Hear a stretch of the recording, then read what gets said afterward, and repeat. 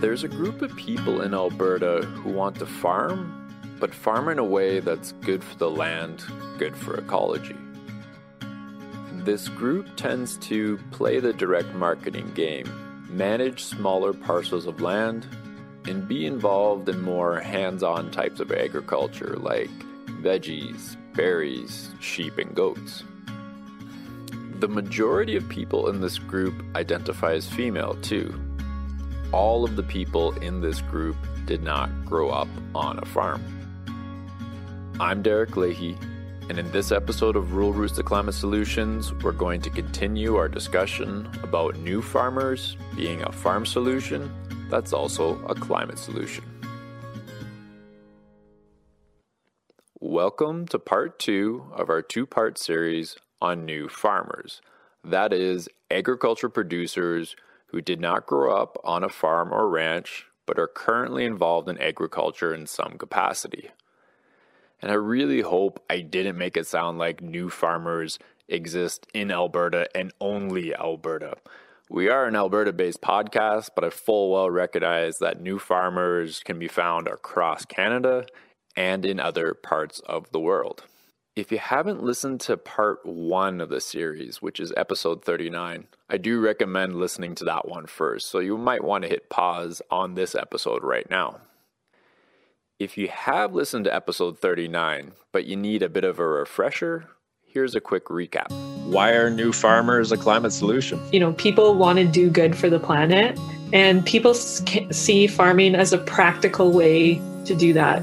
We can learn so much about just observing the ecosystem and how it functions from traditional histories of Indigenous people. Sometimes I describe the work of young agrarians as that we're basically like reweaving social networks in rural.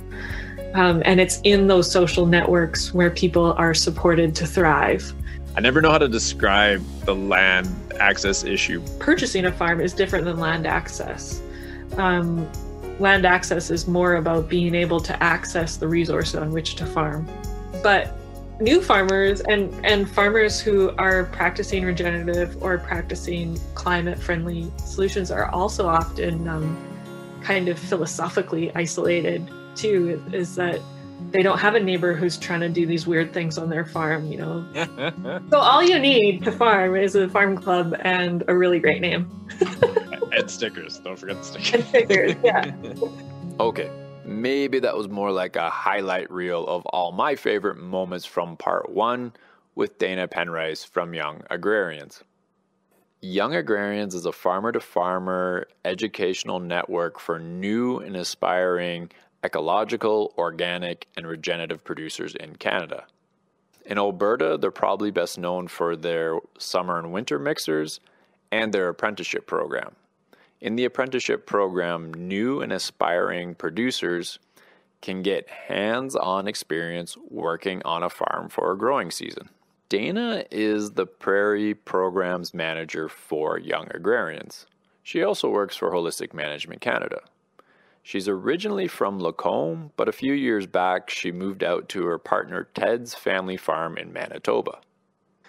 So an actual recap of what me and Dana talked about in part 1 or episode 39. There's a growing group of people who want to get involved in agriculture but didn't grow up on a farm or ranch. Now honestly, there's not a heck of a lot of data out there on new farmers, but in 2015, the National New Farmers Coalition and the University of Manitoba did a survey. And in that survey, they found 68% of the producers who completed the survey did not grow up on a farm or ranch. Just to give you a bit more context to that number, because it almost makes it sound like nearly 70% of producers out there didn't grow up on a farm or ranch, which is definitely not the case. This survey was a national survey of new farmers, so they're specifically seeking out new farmers to learn more about their experience. 3/4 of the survey's respondents either were new farm operators or described themselves as aspiring farmers. The remainder were either experienced producers or producers who had retired. Now, interestingly, that exact same survey found the vast majority of new farmers wanted to use climate-friendly regenerative agricultural practices, which in a way makes them a farm solution that's also a climate solution that we probably want to get into the game. The problem is new farmers face a number of challenges that prevent them from getting into the game, or at least make it difficult. In Alberta, farms are becoming fewer and they're becoming larger. And on top of that, farmland's not exactly cheap. You pretty much need to own farmland to buy farmland. You could inherit, but that's not really an option if you're a new farmer who didn't grow up on a farm. Plus, on top of that, as a new farmer, you have to deal with a very uncomfortable and conflicting feeling that you're desperately trying to secure land access for yourself so you can get started, so you can get involved in agriculture. But you also probably have this awareness that the land was acquired from indigenous people here in a pretty shameful manner. Dana makes a pretty good case in part one that getting new farmers out on the land would be a big benefit for rural communities, the climate, and the land in general. In part two, we're going to talk about how we can get new farmers out on the land, getting them involved in agriculture, despite all those challenges I just went over. But first, I asked Dana a question that somewhat shakes the foundations that this episode, that Rural Roots to Climate Solutions, is based upon. This whole idea that we need agriculture producers to play a key role in addressing climate change. Do you feel the role of the agriculture producers changed in the last 20 to 30 years? Again, not a historian on agriculture at all, not my area of expertise, but I just got the thinking that I feel up until recently, we were just really asking producers to, produce food, fiber, medicine, maybe a little bit of fuel. But now we're asking a lot. We want that. We want ecosystem goods and services. We want climate action. So yeah, I don't know. Do you think the role has changed? And if it has, do you think it's fair to lump this all on producers? This is like the best question. I think that it's starting to weigh on people. And I hear it among regenerative farmers. One of the things I heard once, I don't know what the source is, but I heard once is like the concept of the agrarian imperative. And it's this, how I think the person was describing it is, it's like this imperative to be practicing things in a way that's like the agrarian ideal of like growing food, but in a way that's with nature and that is providing, like ecosystem goods and services and fixing the climate and all of that kind of stuff. And I think there's like a real dynamic in here of like pushing people towards mental health breakdown of trying to put them on, like put all of those pressures on. It's kind of like when like we talked about ideals before and your values. When your values are like to try and save the world, that puts kind of a big heavy weight on your back. And a little bit, yeah. And so one of the things we need to be thinking about is how do we help people to be resilient through that? Because it's not that the challenge, we can't just like take the challenge away of like, oh, let's just pretend climate change doesn't exist and just ask farmers to just do food and fiber. Like it's there. So how do we build people up to be able to cope with that? I work with a group called the Human Venture Institute, and that thinks a lot about like social challenges. And one of the concepts that we've talked about is the idea of an existential field hospital. And the idea of that is that we're like facing existential problems, and people are trying to take on these challenges, which is really needed. We need people to step up to the challenge, to step into the responsibility. But they also need like that support in terms of managing existentially. And when there's times when you do break down, or when, you're kind of like teetering, that you have like a field hospital or a community or supports that you can go to be like, I just need a break. Because much of that recovery, I think, from breakdown is around rest and rejuvenation and reframing. And it's not like, I don't think it's that, it's kind of like, the life has ups and downs in it. And if your life is just like a steady state of happiness, like that's not a very existentially fulfilling life. Life, what my mentor from the Human Venture says, like, life doesn't care if you're life doesn't care if you're happy. Life cares if you're competent. And that implies that life comes with challenges. And so it's how you deal with those challenges. It's how you deal with those periods of depression and anxiety that come with dealing with these existential things. That's important. And it's not that it's all on you individually. We can create community supports to help each other through that. And, that sense of isolation we were talking about can be one of the most dangerous things to pushing people into that unhealthy mental space. So farmers are like really susceptible to that kind of thing. There's a great book. I can't remember what the title is, but it's about how the solution to anxiety, depression is social engagement and connection with people. And so that's, a lot of what Young Agrarians is providing for people is that mental health support. While we're not like explicitly saying it, that reweaving of the rural community is what can help people through those times. I always thought of you guys more of as like a event management and party company and less as therapists, but now I've got a whole new land. That's totally what we are.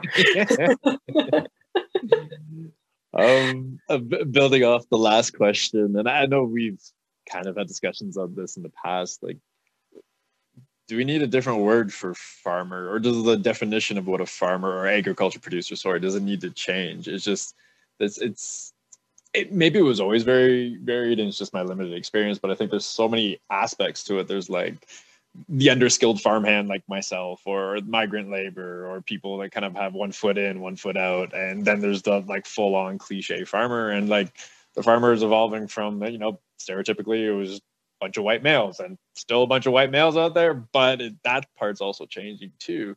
So yeah, I don't know if the word needs to change or we need a different word. I'm just kind of wondering where your thoughts are around that. I really like this question too. And my answer was yes. I think there's so much tied up in the assumptions about what a farmer is that it would just be nice to like shed that off and come up with something new. And I think what the word farmer also causes a lot of divisions within a colonial context. And there's other words that could be much better bridges and commonality between, indigenous, non-indigenous, urban, rural, farming background, non-farming background, that brings everybody into the same kind of thing. Like, the function of farming to me is around food procurement, fiber procurement, all those other things. And it's, there's much better words for that, like gardener and grower and, cultivating and like all these kinds of things that it could engage people more. One of the words that I kind of like to use a little bit more is land manager, because I really believe that humans have this role. One of our roles in the world is as not necessarily like a land manager, but a land steward. And, we have this relationship with the land and helping it to thrive. And we've had that relationship for generations and generations. And so a word like that fit within that context, I think would be much more helpful for us. Yeah. No, I think you got something with land manager or land steward. I really like that. I feel like that can encompass quite a few of us that are involved in food production. Yeah, and it puts the emphasis back on the land and the ecology itself. It's like using the animals or the food production like as the tool, right, to making the land better. And it takes the emphasis off of the end product. Like some holistic management practitioners will refer to like their beef as the byproduct of what they're actually doing, which is land management.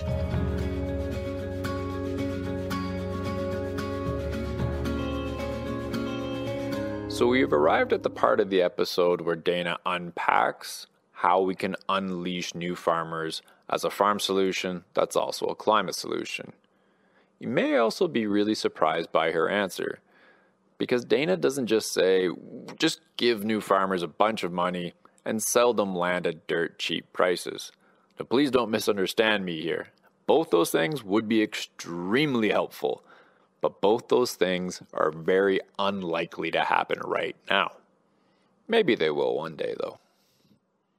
This may be a good moment to point out to acknowledge that new farmers aren't the only agriculture producers who want to do good things for communities, food, and the land. There are agriculture producers out there who grew up on farms and ranches, who use climate-friendly agricultural practices because they believe that's the way agriculture needs to go. They do exist. I have met these producers. And if we can link up these trailblazers with this bold group of new farmers, I think the prairies will be in pretty good hands. All right. So looks like new farmers are definitely like a force that we can unleash as a climate solution. How do we unleash this force? Oh, man, I think like unleashing that force is just a lot around championing people and like giving people at a very early stage in their farming interest that like boost of like, just do it, just get it, you get excited about what they're doing. And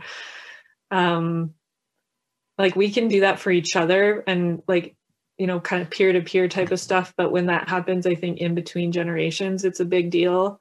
And also when it happens between non-farming people and people interested in farming, that's a big deal. I think a lot of new farmers coming from a non-farming background get told by their parents or their community, they're like, what are you thinking?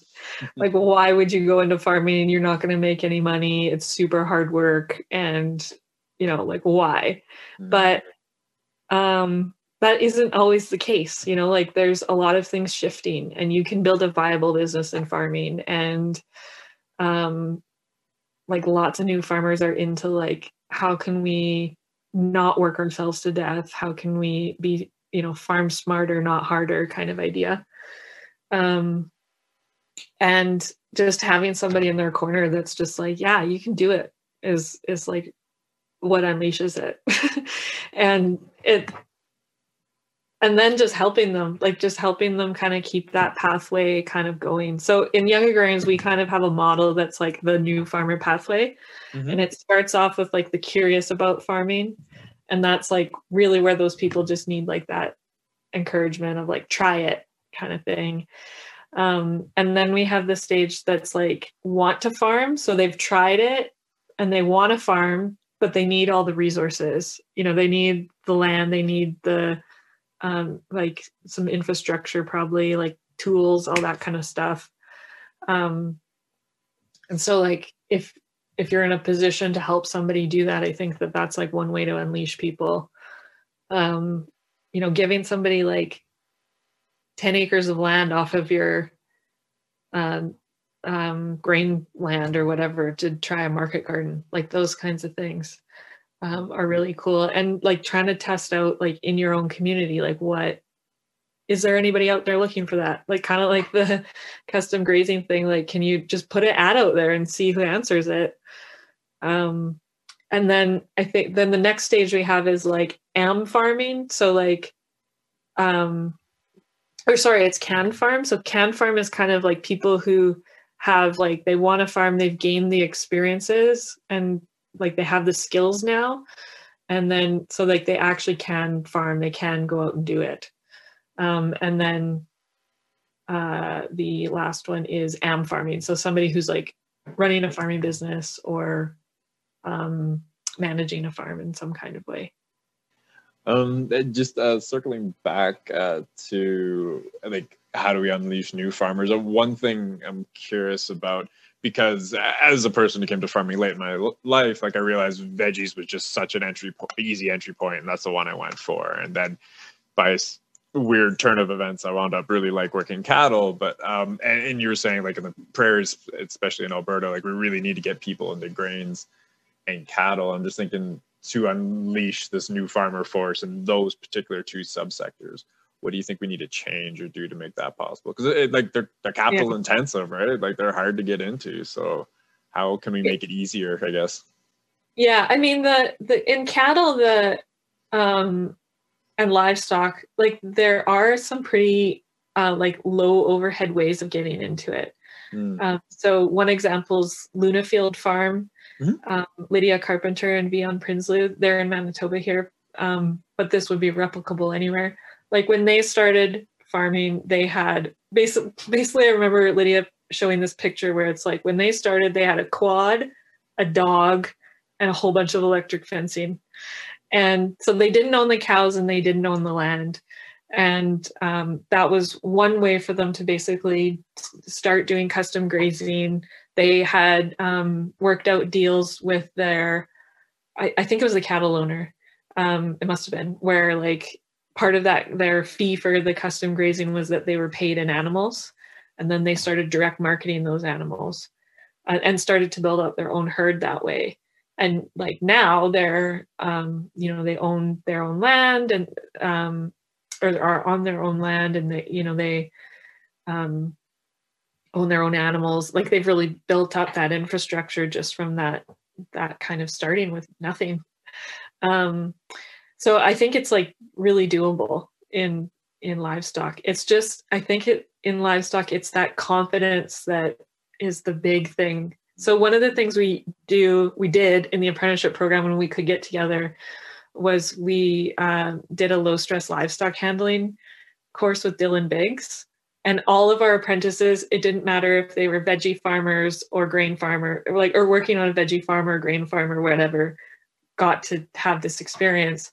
And watching the apprentices like learn how to move a herd of 250 heifers on their own was like, to me, I hope that they felt like a ton of confidence in that, because it's like when you don't have any experience doing that, you're like, whoa. But when you realize that you can do it, it just shows that it's, we need to show people that it's doable. And I think those kinds of big impact experiences, I mean, Derek, you did that course, so maybe you can talk about that with you. Yeah. No, and I think if you bring up a really good point, and it's probably very unique to agriculture, or at least like a lot of work that involves using your hands. That sure, you could read about handling livestock or low stress livestock handling, but until you're like in the middle of it and things are happening and people are yelling at you, stuff like, you're really not gonna really get your head around it and realize it's not as daunting as it seemed before until you really get into it, which it could make the sector unique in some ways. So. Yeah, and I think in grain farming, like an equivalent to that would be like learning to drive a big 4-wheel drive tractor or something like that, or the combine, right? Like it seems really scary, but once you do it, there was in our first year of the apprenticeship, I think there was a girl that was working on a market garden farm, and we did one of our tours at an organic grain farm that was part of the apprenticeship program too. And she got to drive the big tractor, and she was just like so happy because she was so excited to learn to drive like a small tractor in the market garden context. But when she got to go drive a big one, it was like really cool. So it's like, yeah, some of it is just actually making things look cool. Yeah. And I think in the grain world too, like, I think some of this unleashing, maybe it doesn't quite feel like total unleashing, but it's like building partnerships between generations. Like, we get so caught up in the succession planning stuff and how hard it is. But like, why not just like start a conversation, like or start like with something easy where you just, like, a grain farmer hires a young farmer to just come do some stuff on his place, like,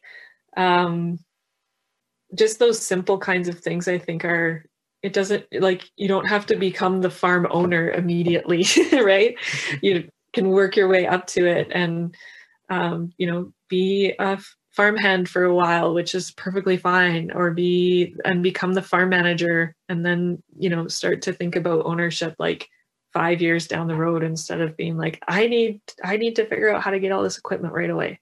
Also thinking of, like, there might be things we need to do for producers to make it easier for them to pass on that knowledge to the folks, I guess, like myself, who didn't grow up in that culture and community. That it's not like they went to like university on how to like teach people how to do that. I'm not saying you have to, but it's also like, for the most part, they're busy, and if they don't really have, if you're not helping out, you're kind of in the way in a lot of cases. So I think, I don't know if we need some like kind of supports there too for the actual producers to help them transfer that knowledge in a non like rip their hair out kind of way, Yeah, and I think in our apprenticeship program, we've started doing more mentor training, because you're totally right. It just because you're a farmer doesn't mean you're a great teacher or a great mentor. It is a whole skill set in and of itself. And I totally agree that we need to be working on that. There's some amazing mentors out there, and like, how can we help those mentors train other mentors? Because farming is just so reliant on this like informal education program that relies on farmers to teach people. So what I heard from Dana was social connections and community are the keys to unleashing new farmers. I never really thought of it that way before, and it's kind of true. Those social connections can open up opportunities for land access that you'd never considered before, like getting paid in cattle to custom graze somebody else's cattle, or running a market garden on the few acres the landowner decided not to seed into grain. That community is there to support you and encourage you during those times when things are looking a little bleak, and in those moments when you're questioning your lifestyle choice to be an agriculture producer. And yes, I would argue being an agriculture producer is a lifestyle choice, not a career choice. It's not exactly one of those jobs you can leave behind in the office. I asked Dana if she could think of any success stories of a new farmer or young farmer in Alberta that really highlights the importance of those social connections and community. And here's what she had to say. So one of the ones I think is really cool lately that's happened is Donovan and Lisa Kitt. So they own the farmstead up at Good Fair, Alberta. And they just recently built a passive solar home. And, I think we often, like, maybe the question was aimed at like what cool land management things they're doing or whatever. But to me, the story is impactful because these young people have been supported in coming into farming. So Lisa comes from a farm outside of Grimshaw where she grew up on an organic farm there and kind of caught the farming bug and started her own market garden there. But then she knew Donovan her whole life, but then her and Donovan decided to get together, which was great. And Donovan grew up on a farm at Good Fair and had really similar values. And, they were both just like really supported by the community and coming back to farming.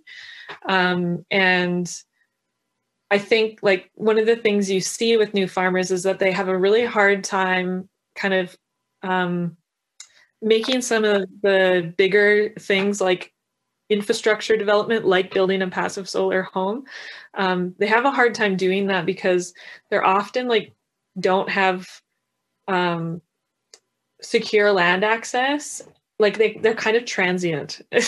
How what I might call them is that they, you know, they're moving around from they might have a lease here for a few years and then they're moving on to something else, and so it's hard for them to actually like be able to invest in something like that. But to me, like building a passive solar home is a big project, an expensive project, and it just shows that like we can support new farmers in a way that makes them feel stable and secure and helps them to build the dream that they have for farming. And like now that they have that, what a great resource for their community. They're always like bringing other new people in to come learn about farming, and you know that they're going to be there for a while, which I think is really important. So yeah, that might not kind of be one that is like a traditional climate friendly kind of thing, but it just kind of came to mind for me. Oh, it's a good one. And they're both hilarious too, so that's important for the community.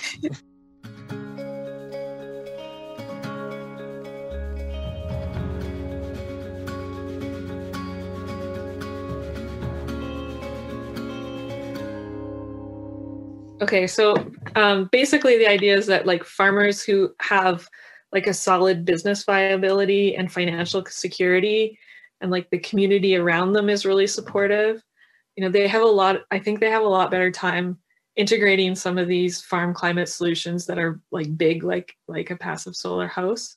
You know, there's a lot of risk that can be associated with trying new practices.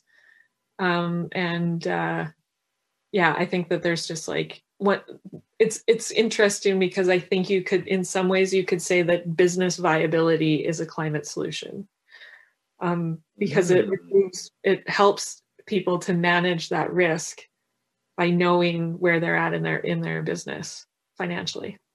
That is a really good point. Yeah, if you're just trying to make a living, it's really hard, or you're just getting by, it's really hard to sort of like worry about saving the planet at the same time. Some people manage to do it, which is really impressive, but I hear you. Yeah. And I should say that like part of Lisa and Donovan's story is that Donovan works off farm. And so that's part of the income that comes to it. The off-farm income is always like a really weird space in new farmers, I'm sure farmers in general, because I think there's this ideal that people have of like, you're only successful at farming if you are 100% farming. And I don't think that that's actually true, because I know a lot of farmers who are 100% farming, but probably aren't making that much money, you know? And at the same time, I know farmers who are, you know, have an off-farm job and farm that are doing really well. And, you know, I think a lot of that comes down to figuring out, like in holistic management, the first place we start is like figuring out what is the context and what's the future resource base that you want to be living in, and like what are those quality of life things that you want. And like for me personally, I really loved my jobs, obviously, from the quirky question that we had before, and I want to be working off farm. And so, but that shouldn't be reflective of like whether or not our farm is successful or not. It can be part of a successful farming enterprise and successful like living on the land rurally.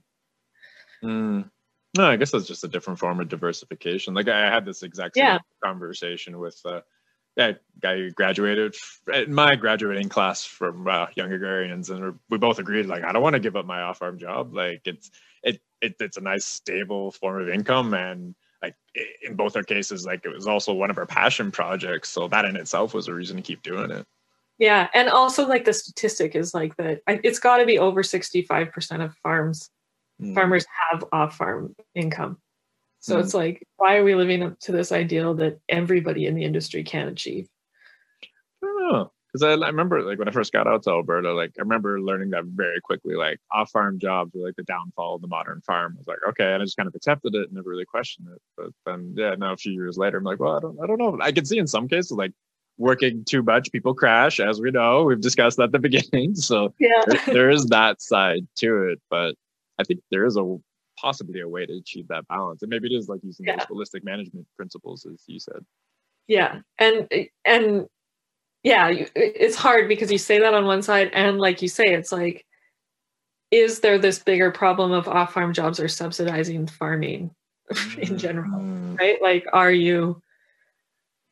we creating a system where farm viability and farm financial, farm profitability is just so poor that we're just like allowing that to keep happening because people are working off-farm?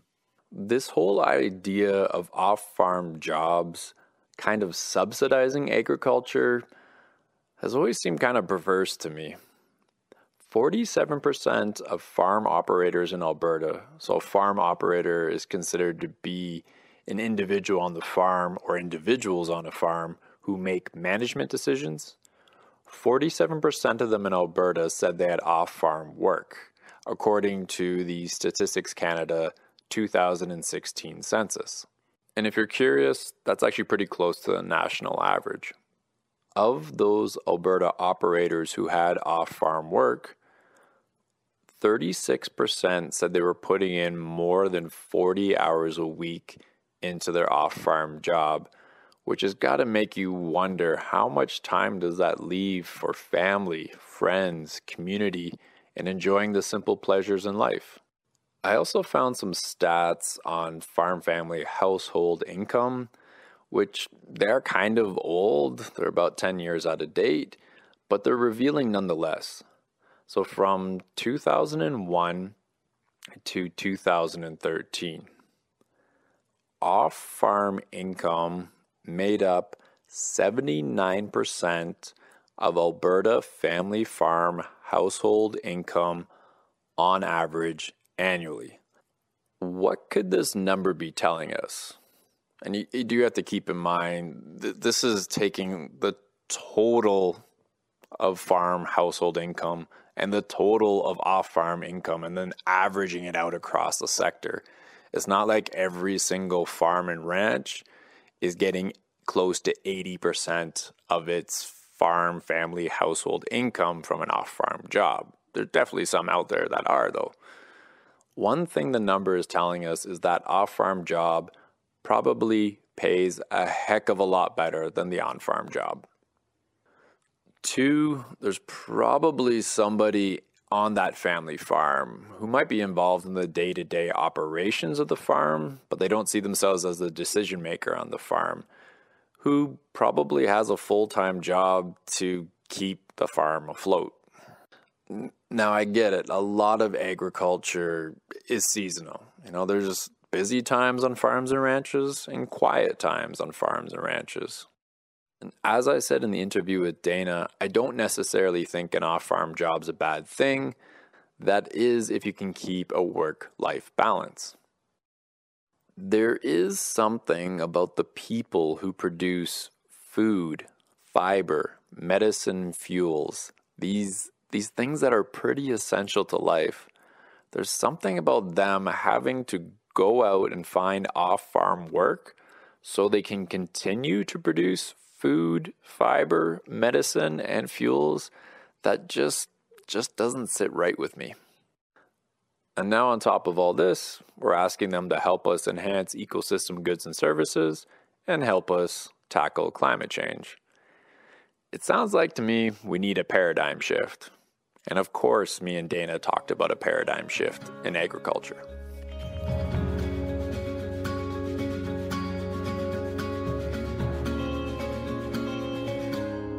Yeah. So, I mean, I think when I think broadly about like what needs to change to help farmers, whether they're new farmers or existing farmers, get into regenerative farming or start to implement regenerative practices on the land, I think one of the big things is that, to me, I think there's a lot of practices and principles that are already there, that are already being taught. Like, that knowledge is kind of there and available. Like, YouTube is an amazing thing for helping this out. And I think one of the biggest things like preventing it is like, as one of my mentors, Blaine Jurtis, says, and he probably stole it from somebody else, is like, the biggest thing that needs to change is what's going on between your ears. And I think he takes it from Nicole Masters, who says like the biggest problem in farming is compaction, and it's not compaction in the land, it's compaction in your head. And to me, that speaks to like this, because if you ask any farmer, they're going to say, yeah, like I steward the land. I want the best for the land. I'm, you know, treat the environment good. And I know that they're striving to do that.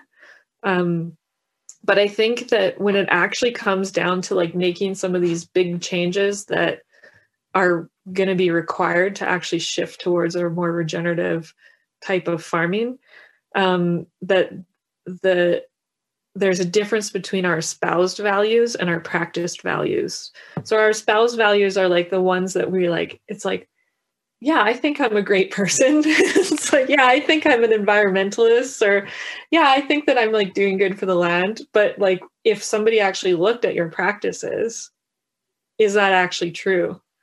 And but I think it's kind of this like real honest conversation that we need to have with ourselves as farmers and as land stewards. And, you know, I think what we need to be helping people to do is to develop, like, to cultivate this really strong commitment to actually practicing those values, to implementing them, and to like kind of being the change that you want to see in the world. And the hard thing with farming is that like there's just so many things that can take you off course. And you're constantly going to have to be making compromises of, you know, like I can't implement this because I don't have the capital to do it, or, you know, that kind of thing. But when when those compromises are being made, like that's when we really need to focus in and say like, okay, what are all the creative solutions that we can bring to actually make this happen? And to, you know, we're often having to like make the decision between making money or supporting the ecology. And how can we, like, when we're faced with that, how can we like try and figure out how to do both? I don't really know that probably sounds like a terrible response, but you know, it's like even on our farm, like we're trying to transition towards regenerative. Not every field is in regenerative mode right now because we just can't transition everything at once. And it's like, we don't have the equipment to do it. And for us to buy the equipment, we would have to take on more acres. And by taking on more acres, that takes away from the regenerative stuff that we're trying to do on our own farm. So like, it's kind of this just way of thinking that we just really need to like figure out and support each other in holding up those ideals and demonstrating that it kind of can be done. I think the other like compromise is often between like short-term gain and long-term gain. Like, it's like, yeah, I could be putting, I need to put fertilizer in the ground to get the crop up, right? Versus the long-term gain of like, okay, I could be doing this through putting in cover crops and integrating livestock. And, you know, that's a year off of me trying to actually get a cash crop from that. And I might have to work my off-farm job for another year. But, you know, you're actually building longer-term resilience through it. So yeah, like to me, it's like all about paradigms. And whether you're talking about like farmers or policymakers, like there's paradigms in all of it that kind of need to be broken down and really questioned at this time to really push ourselves forward. And really like hold ourselves accountable to like the challenge that we're facing in terms of climate change. I was thinking about like all those compromises you mentioned, like you come to a crossroad, make a decision, then all of a sudden there's another one right after that, and another one, just, don't know, what can producers use as like a framework or like a guiding star to like make those decisions? Because they're pretty damn important, right? Yeah. I think there's different ways, like different frameworks that people can use, I guess. I mean, I'm totally biased with holistic management because it Oh yeah. oh yeah. I mean, holistic management is a framework that can help with that. And I think that, I mean, it's not that like all holistic management practitioners have their espoused values and practiced values perfectly aligned, because that never happens. But it is, from what I've seen, and what attracted me to holistic management was that I did see farmers like shift direction in their farm. And that's what, I think we're looking for in this transition, is like, this isn't about minuscule kind of changes, although like minuscule changes can be helpful. It's about making a pretty big shift where you're saying like, okay, I'm not going to apply 100% max fertilizer every year. What holistic management does is it helps you to kind of define those ideals and that quality of life and that future vision that you have. And then it provides like a testing framework through testing questions that help you to decide whether or not that's actually in line with what you're trying to work towards.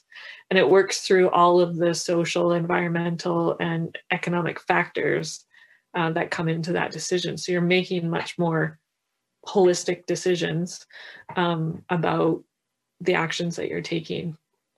But I like, in saying all of that, like, it's, I kind of joke that it does, like, I am biased about it because I have really, gotten excited about holistic management and have become an educator in it. But I think, like, just digging a little bit deeper, is that the challenge of transition often comes down to like the social and cultural environment of, are you in a situation where you can question each other's thinking? And are you in a relationship where you're with your family where they'll support like trying something differently?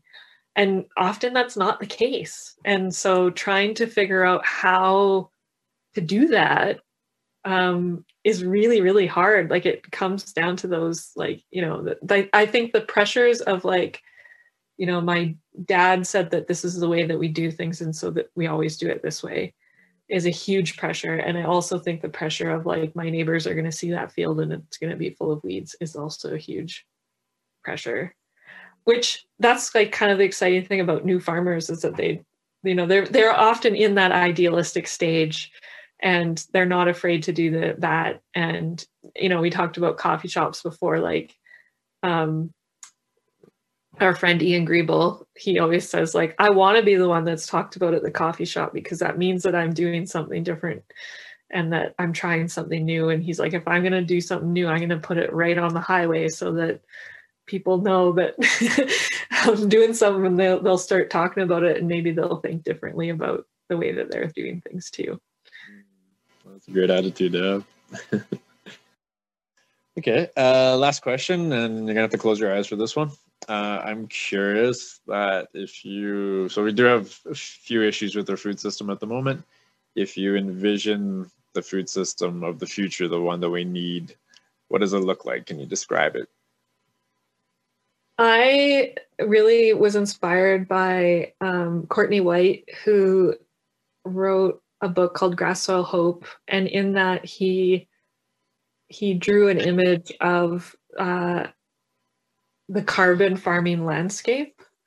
And whenever I, envision the future, I really envision it. And it just has, it's like a great just kind of drawing of like rural connecting to urban and all kinds of different types of farming. There's like small scale vegetable farms near the city. There's larger land, ranches and cattle like out in the broader landscape. There's room for wildlife, and there's conservationists out studying the wildlife, and there's artists out in the field drawing, being inspired by nature. There's solar and wind integrated into all of that. There's watersheds happening through all of it. What else is in it? It's just this really neat image that's like, oh yeah, that's what we're working towards.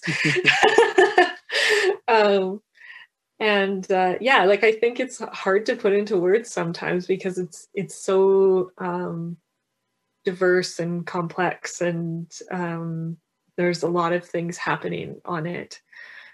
One of the other inspirational things that I've taken from, I think it was Wes Jackson at the Land Institute.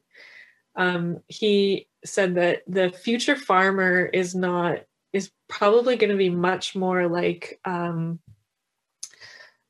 naturalist of like the 1600s to 1800s kind of thing. It's more of somebody who's like observing and tweaking and trying to understand the minutia of ecosystems, but placing it within this broader picture of ecology.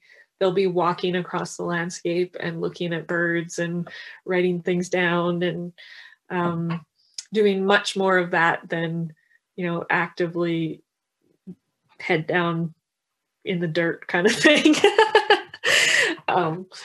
Not that looking at your dirt and your soil is a bad thing at all, but yeah, like having time for that kind of stuff and prioritizing it and valuing that kind of stuff is how I think that the future will be. I hope it will be.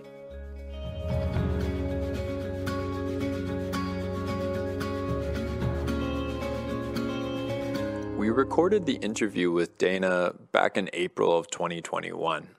And we really had hoped we could get both the New Farmer episodes out there before this year's crop of young agrarian apprentices arrived on their farms and ranches. Just give them a bit of extra inspiration for the growing season ahead. Unfortunately, Rural Roots had a pretty busy spring, and this episode wound up being shelved, temporarily, of course. So I'm guessing by the time this episode comes out, it's going to be August. And you, as a farm apprentice, you've probably experienced a few things already. So your body's probably recovered from that initial shock of doing manual labor every day. Your coffee intake has probably drastically increased. You've probably broken something that's not yours. You've discovered, and this likely happened when they started cutting hay, that there's this whole other circle of hell when it comes to hay fever. And your t-shirt tan has probably hit that point where there's no turning back. There may be a few things you haven't experienced yet, though. So maybe you haven't witnessed your first farmer blow up. It's the quiet ones that are usually the scariest ones when they lose it. And maybe you haven't seen your mentor cry yet. And maybe you haven't felt the warm embrace of your mentor's gratitude for all the hard work you put into their land. But I promise you, you will feel that by the end of the season. And don't think for a second when you leave your mentor's farm this fall, that's the end of your agricultural odyssey. I'm not too sure if you're reading between the lines in part 1 or part 2, but I was an apprentice in the Young Agrarians program in 2017. If I include myself, there's 4 of us from the 2017 apprenticeship program that are still involved in agriculture in some capacity, and I think there was only 6 or 8 apprentices that year in total. Mackenzie, and I'm sorry, Mac, if I say your last name wrong here, Mackenzie Boutelet is an integral part of Steel Pony Farms in Red Deer, which, in my opinion, is one of the most successful veggie CSAs in Alberta. Josh Bateman works at the Land of Dreams, which is a new urban farm/community garden in Calgary. And Jason Stutka, who honestly had the hardest job out of all of us to stay involved in agriculture because he was determined to be involved in grains production. From what I understand, he's got a pretty good gig for himself on a grain farm near Camrose. As for myself, I grow my veggies out on a farm in Didsbury, and once in a while, I get to help out with a friend's herd of cattle out in Red Deer. If this growing season is your first venture into agriculture, or if this season was the first time you had to teach agriculture to somebody who wasn't a family member. I just want to thank you from the bottom of my heart for all your efforts. We really need people like you right now. I hope you have an amazing summer full of great memories. Rural Roots to Climate Solutions is an Alberta-based initiative empowering agriculture producers and the communities they live in with climate solutions. Rural Roots runs workshops, farm field days, and webinars. We assist rural communities in developing community renewable energy projects. We produce a farmer's blog. We run social innovation labs. And of course, we do this podcast. For more information about us and what we do, go to the website, which is www.rr2cs.ca. The rest of the amazing and talented Rural Roots to Climate Solutions team is Lance Tailfeathers in Lethbridge, Brenda Barrett in Alex, and Marie Galanka in Athabasca. The podcast receives funding from a variety of foundations in Alberta. Parts of the podcast were recorded in Calgary. So that means parts of the podcast were recorded on Treaty 7 lands and in the home of Métis Region 3.